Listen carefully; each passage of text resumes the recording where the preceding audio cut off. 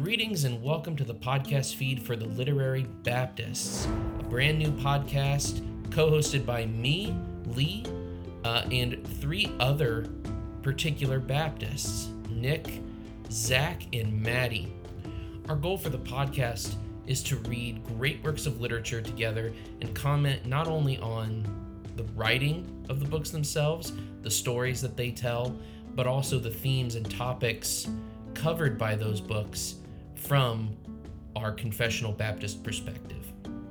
We think it will be an interesting, funny, and even edifying listen for you.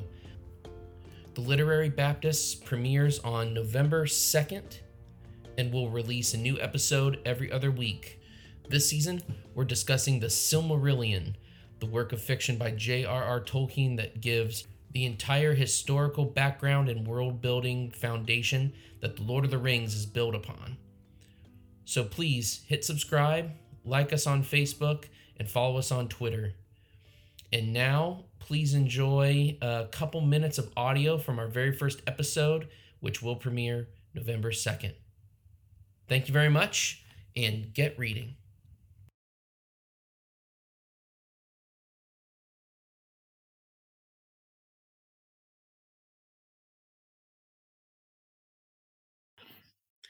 Now, I've heard some people criticize this chapter to say that Middle Earth is a polytheistic place, that there are multiple gods, and so I'm curious your thoughts on the presence of the Ainur as almost a means of creation, or are they themselves also creators? Not everybody at once. I don't think that it's still very clear that Eru is the source of everything. Yeah. He's the one who he created them. Then he taught them the music and taught them how to do the music. Like, there's no way that you could point to anything except Melkor's, his pride and him wanting to do his own thing. Everything else is just clearly direct line. But then, the passage you read, Lee, I mean, even that, like, he knew it, and it's not going to upset anything. So I don't think it's really fair to